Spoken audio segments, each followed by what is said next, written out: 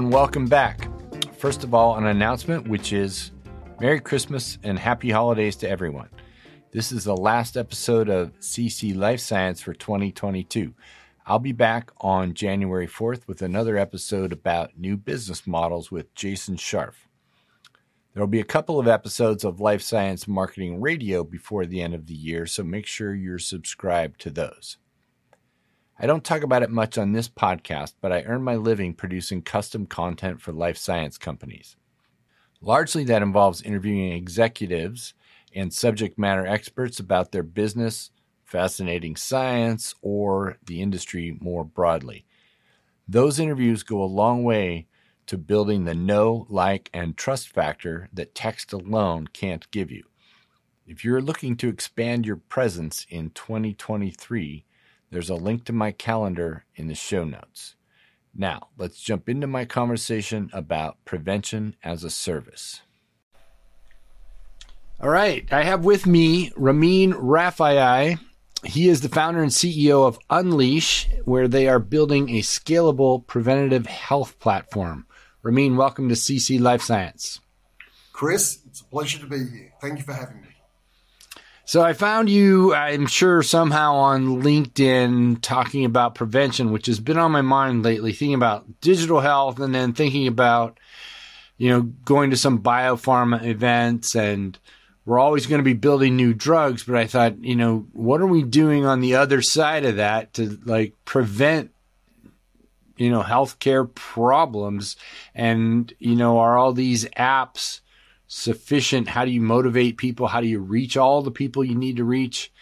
So that's how we connected.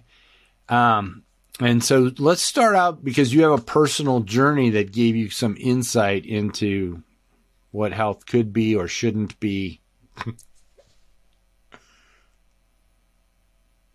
Absolutely, Chris. It's look, healthcare entrepreneurship, healthcare leadership wasn't really something that I planned out early in my career.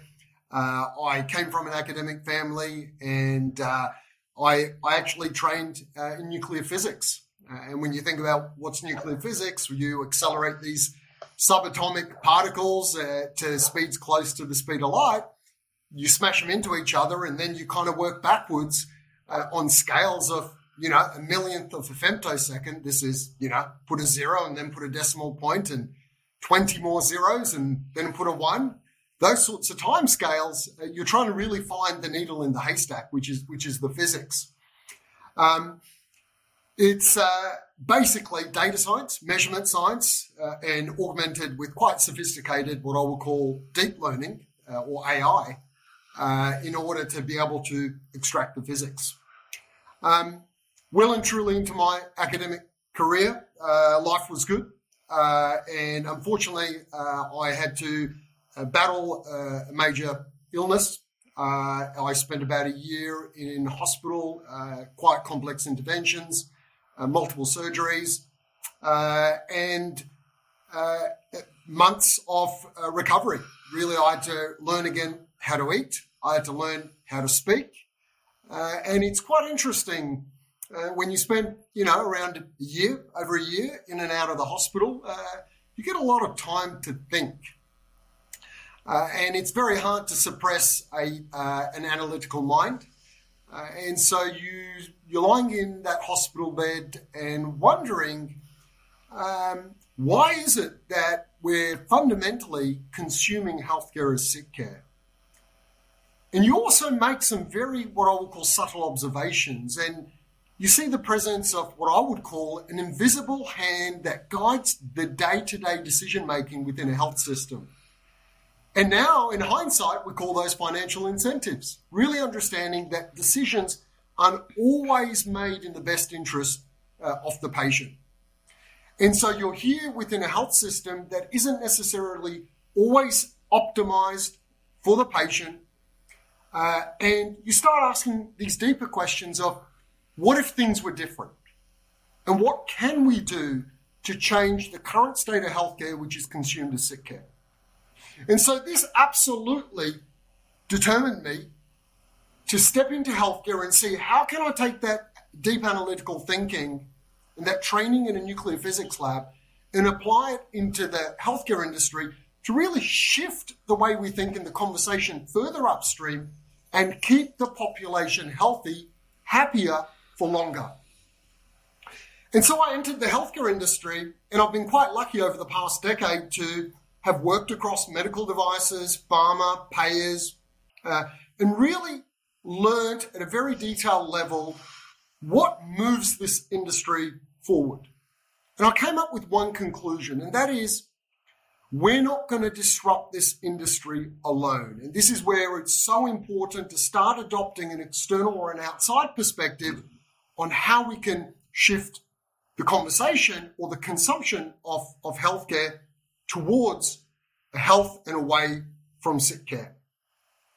One quite interesting, effectively, sprint that I had in the healthcare industry was actually the privilege that I had to be part of the scale-up at SHL Medical. And SHL Medical solves for a very noble cause, and that is, let's give patients the tools so they can administer their therapies in the comfort and safety of their homes and do it in a very safe and efficacious manner. But when I looked at the growth of our business and the growth of the pipeline of biologics and biosimilars in the pharmaceutical industry, effectively what you recognize is the growth of these very novel therapeutics also reflects the prevalence of chronic conditions in society. So as a society, we're getting sicker. And this is where we launched Unleash, to shift our attention, shift our resources and focus to a point where how do we keep people healthy for longer so that we can avoid these debilitating chronic conditions. So, yeah, I like that you point out these chronic conditions. I mean, these are things that aren't necessarily, I mean, I'm sure many times they are unexpected. But, you know, in the ideal world, healthcare would be about the things that popped up that you didn't expect, maybe.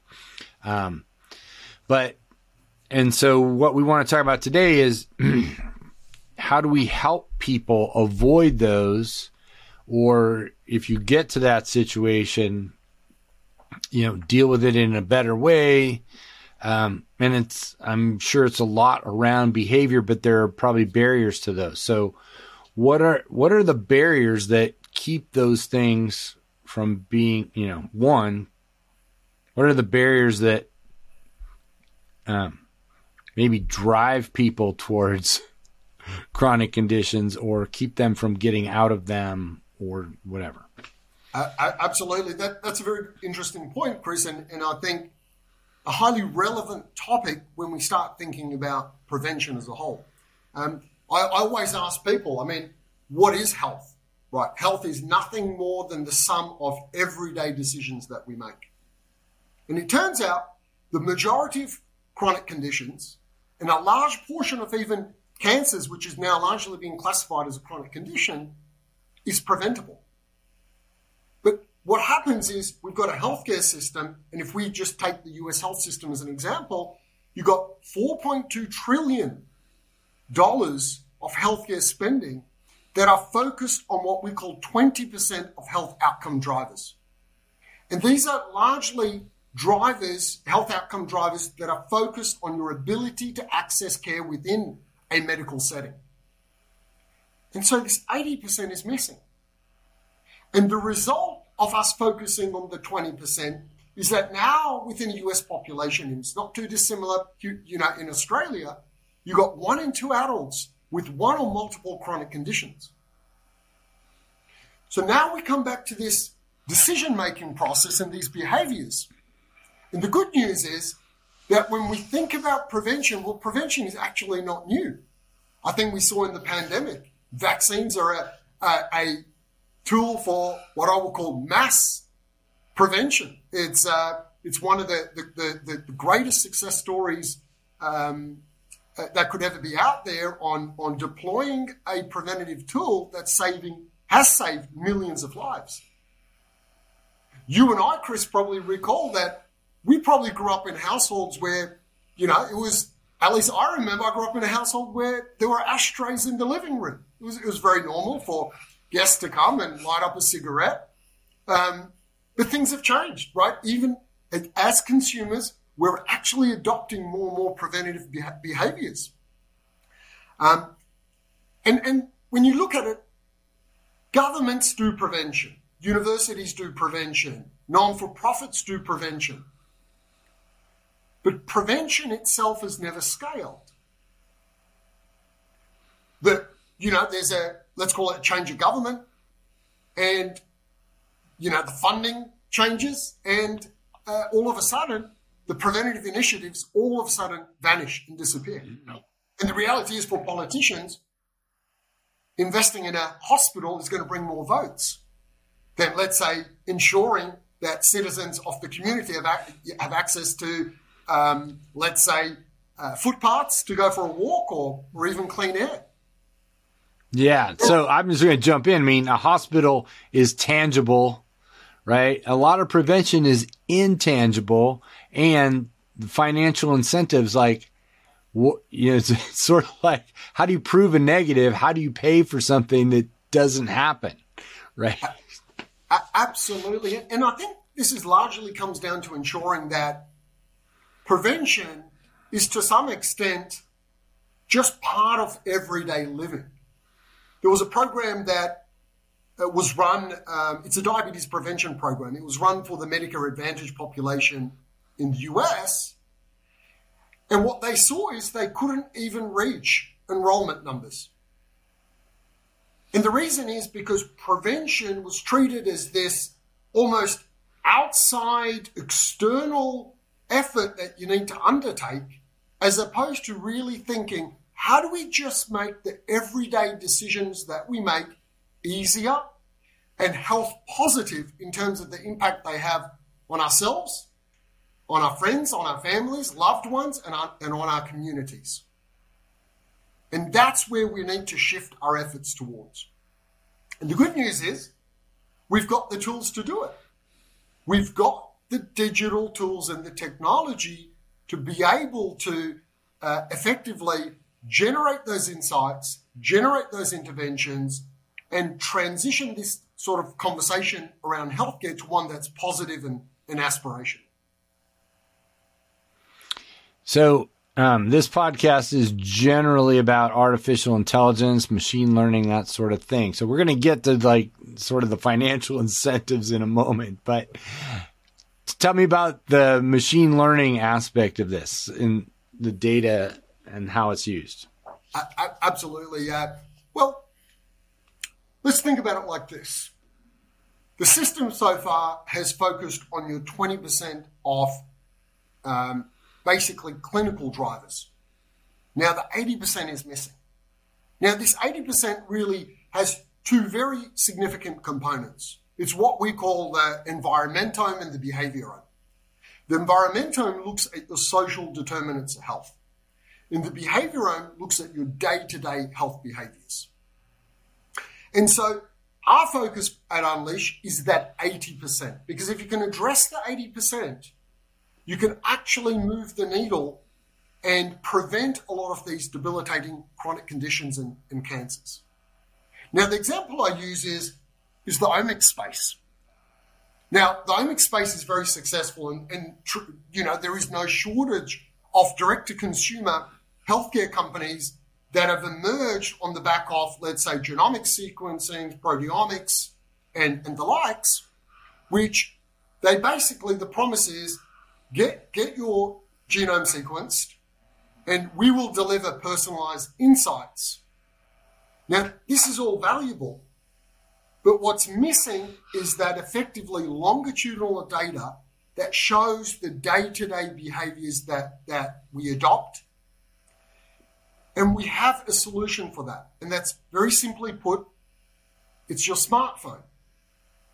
And it turns out the digital footprint that we generate on social media, on devices, and the wearables that we may or may not use are actually better predictors of your health, morbidities, mortality than any omics measurement or any clinical measurement. We see it today. We see companies that are emerging that are using your digital footprint on your phone to predict the onset of Alzheimer's 10 years before there is any measurable signal within a clinical setting. We see it the same for mild cognitive impairment, even major depressive disorders. The ability to predict the onset of a major depressive event. So, can I ask? Please. So I just want to jump in because a couple things sort of triggered some memory. I had a gentleman on the podcast early on this year talking about how, for example, an Amazon Alexa can detect changes in your voice. I'm thinking about how your smartphone, one, is listening to you, at least when you're speaking to someone.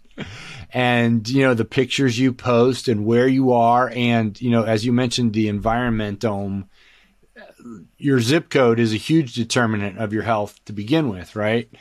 But on the other side of that is concerns about privacy and surveillance and so on. How do you get people, comfortable with the idea, and how do you actually secure it? I was thinking, we all are putting data out there, and I'm presuming that for this to work, someone has to agree to participate. Got it. Right?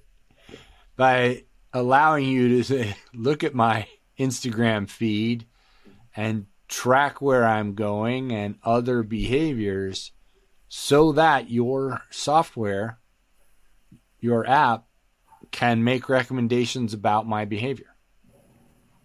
Yeah.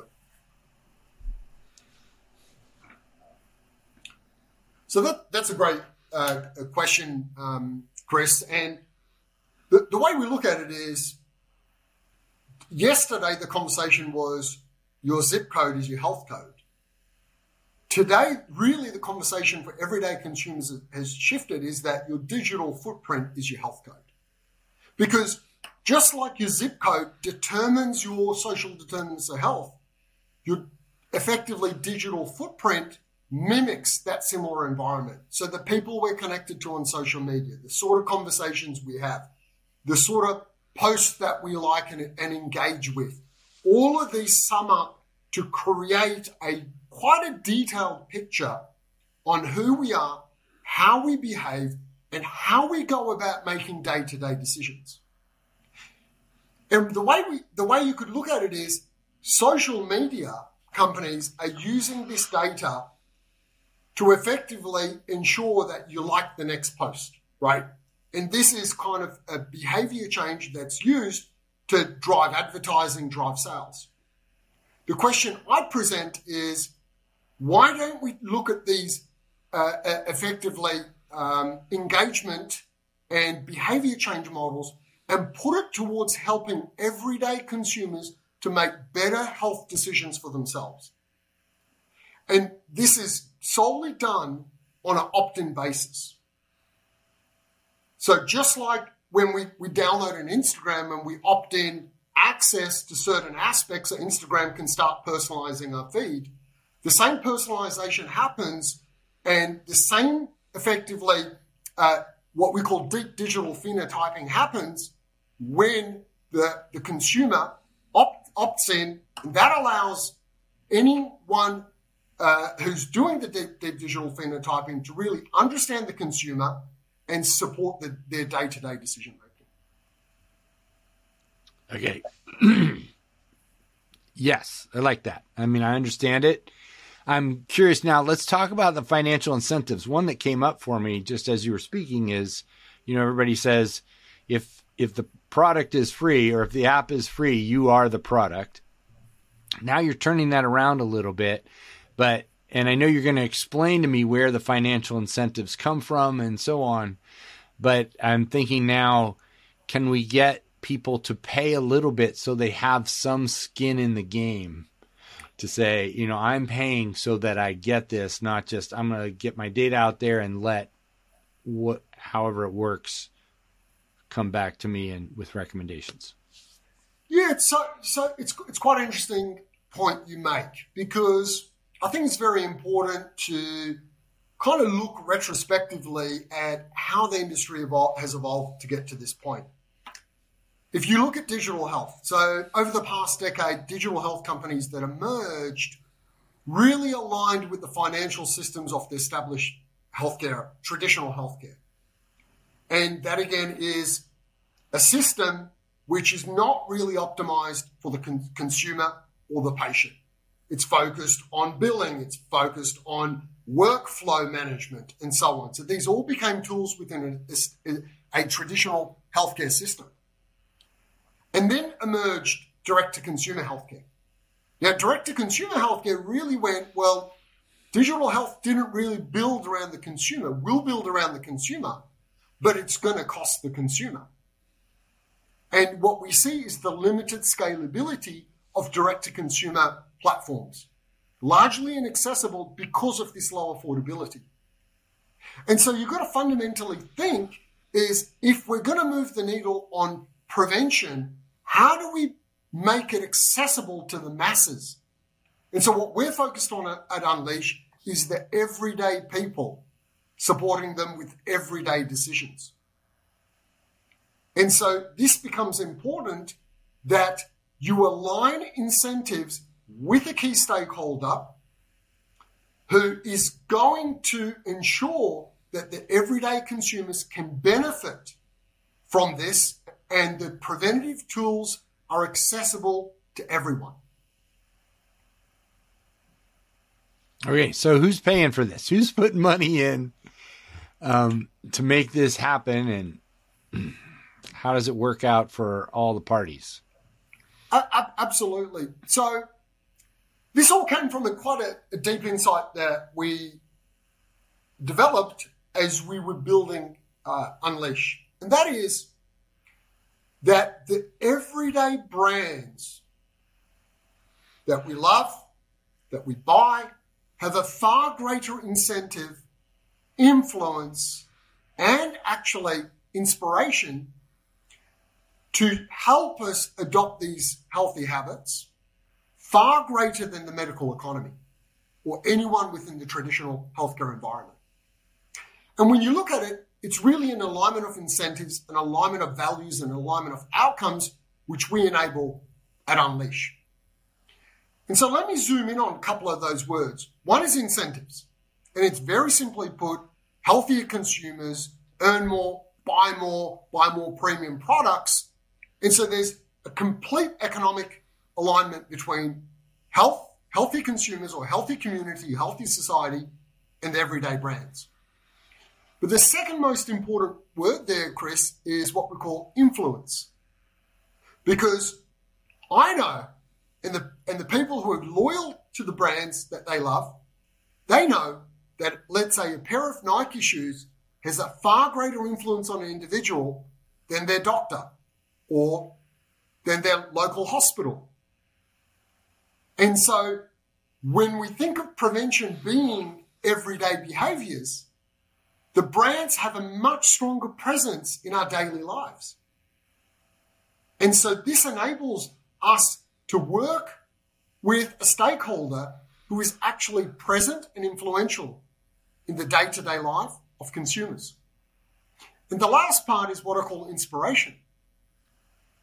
And this is important because for too long, the conversation in healthcare, unfortunately, has been a negative conversation.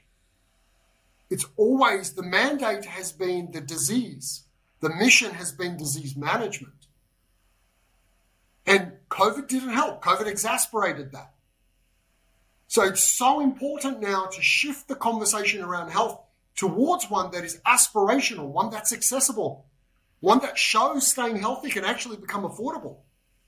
And this is where at Unleash, we're aligning the incentives of the brands with the incentives of the consumer so that we can scale preventative health and actually create an entirely new experience for how consumers engage with brands. And savvy brands get this because when you think about elements around ESG, the S standing for social, brands want to increase their brand equity by increasing their health equity as part of their brand equity. This is now consumerism for good. And so we're determined to work with brands to make preventative health accessible. And let me be clear, when we talk about brands, it's not just, let's call it the Nikes and the Starbucks of the world. We're actually talking about brands in the pharmaceutical industry, brands in the healthcare brands. They're all brands that can play a positive impact in keeping their societies, their communities healthy. So help me out with, I am going to go back to Nike, for example, which is sort of a, you could say a health-oriented brand. How do they know that their investment, I'm presuming they're paying for some part of it, and the influence that they get comes back to them and not somebody else? In other words, like if they're making suggestions or delivering content in some way, and if I do the right behaviors, I get a discount on my next pair of shoes. Is it that transactional, or how does it work? Yeah, it's not that transactional, and this really comes down to the complexity of what we call behavioral economics and how consumers make decisions. So it's by no means a transactional relationship, but rather the goal of that relationship is to effectively, if you want to think about it within, let's call it a life sciences or healthcare environment, how do we actually increase the efficacy of a pair of Nike shoes? How do we actually transition a pair of Nike shoes from just a very high quality piece of footwear to one which is actually supporting everyday consumers with losing weight, improving their blood pressure, moving more? And that's the journey that we're redefining and rebuilding for everyday consumers, backed by sponsors like the big brands of the world, like the Nikes, who want to build these more, let's call it, dynamic and aspirational relationships with their consumers. So it is a way for them to have more influence in that sense. I like that. And it's more of a customer success model. You have the product, let us help you use it better, right? Absolutely. So I kind of want to shift the conversation away to thinking, you're going to get a discount. This is about fundamentally changing our decision making and helping us make everyday decisions towards net positive health outcomes for ourselves. So I was going to ask as my last question something. Obviously, food consumption, the right amount of food is a big deal. I mean, honestly, I struggle with it, but I try to pay attention, and I do get a newsletter that sort of keeps me on my toes, shall we say, even if I don't, if I know I'm not doing the right thing all the time.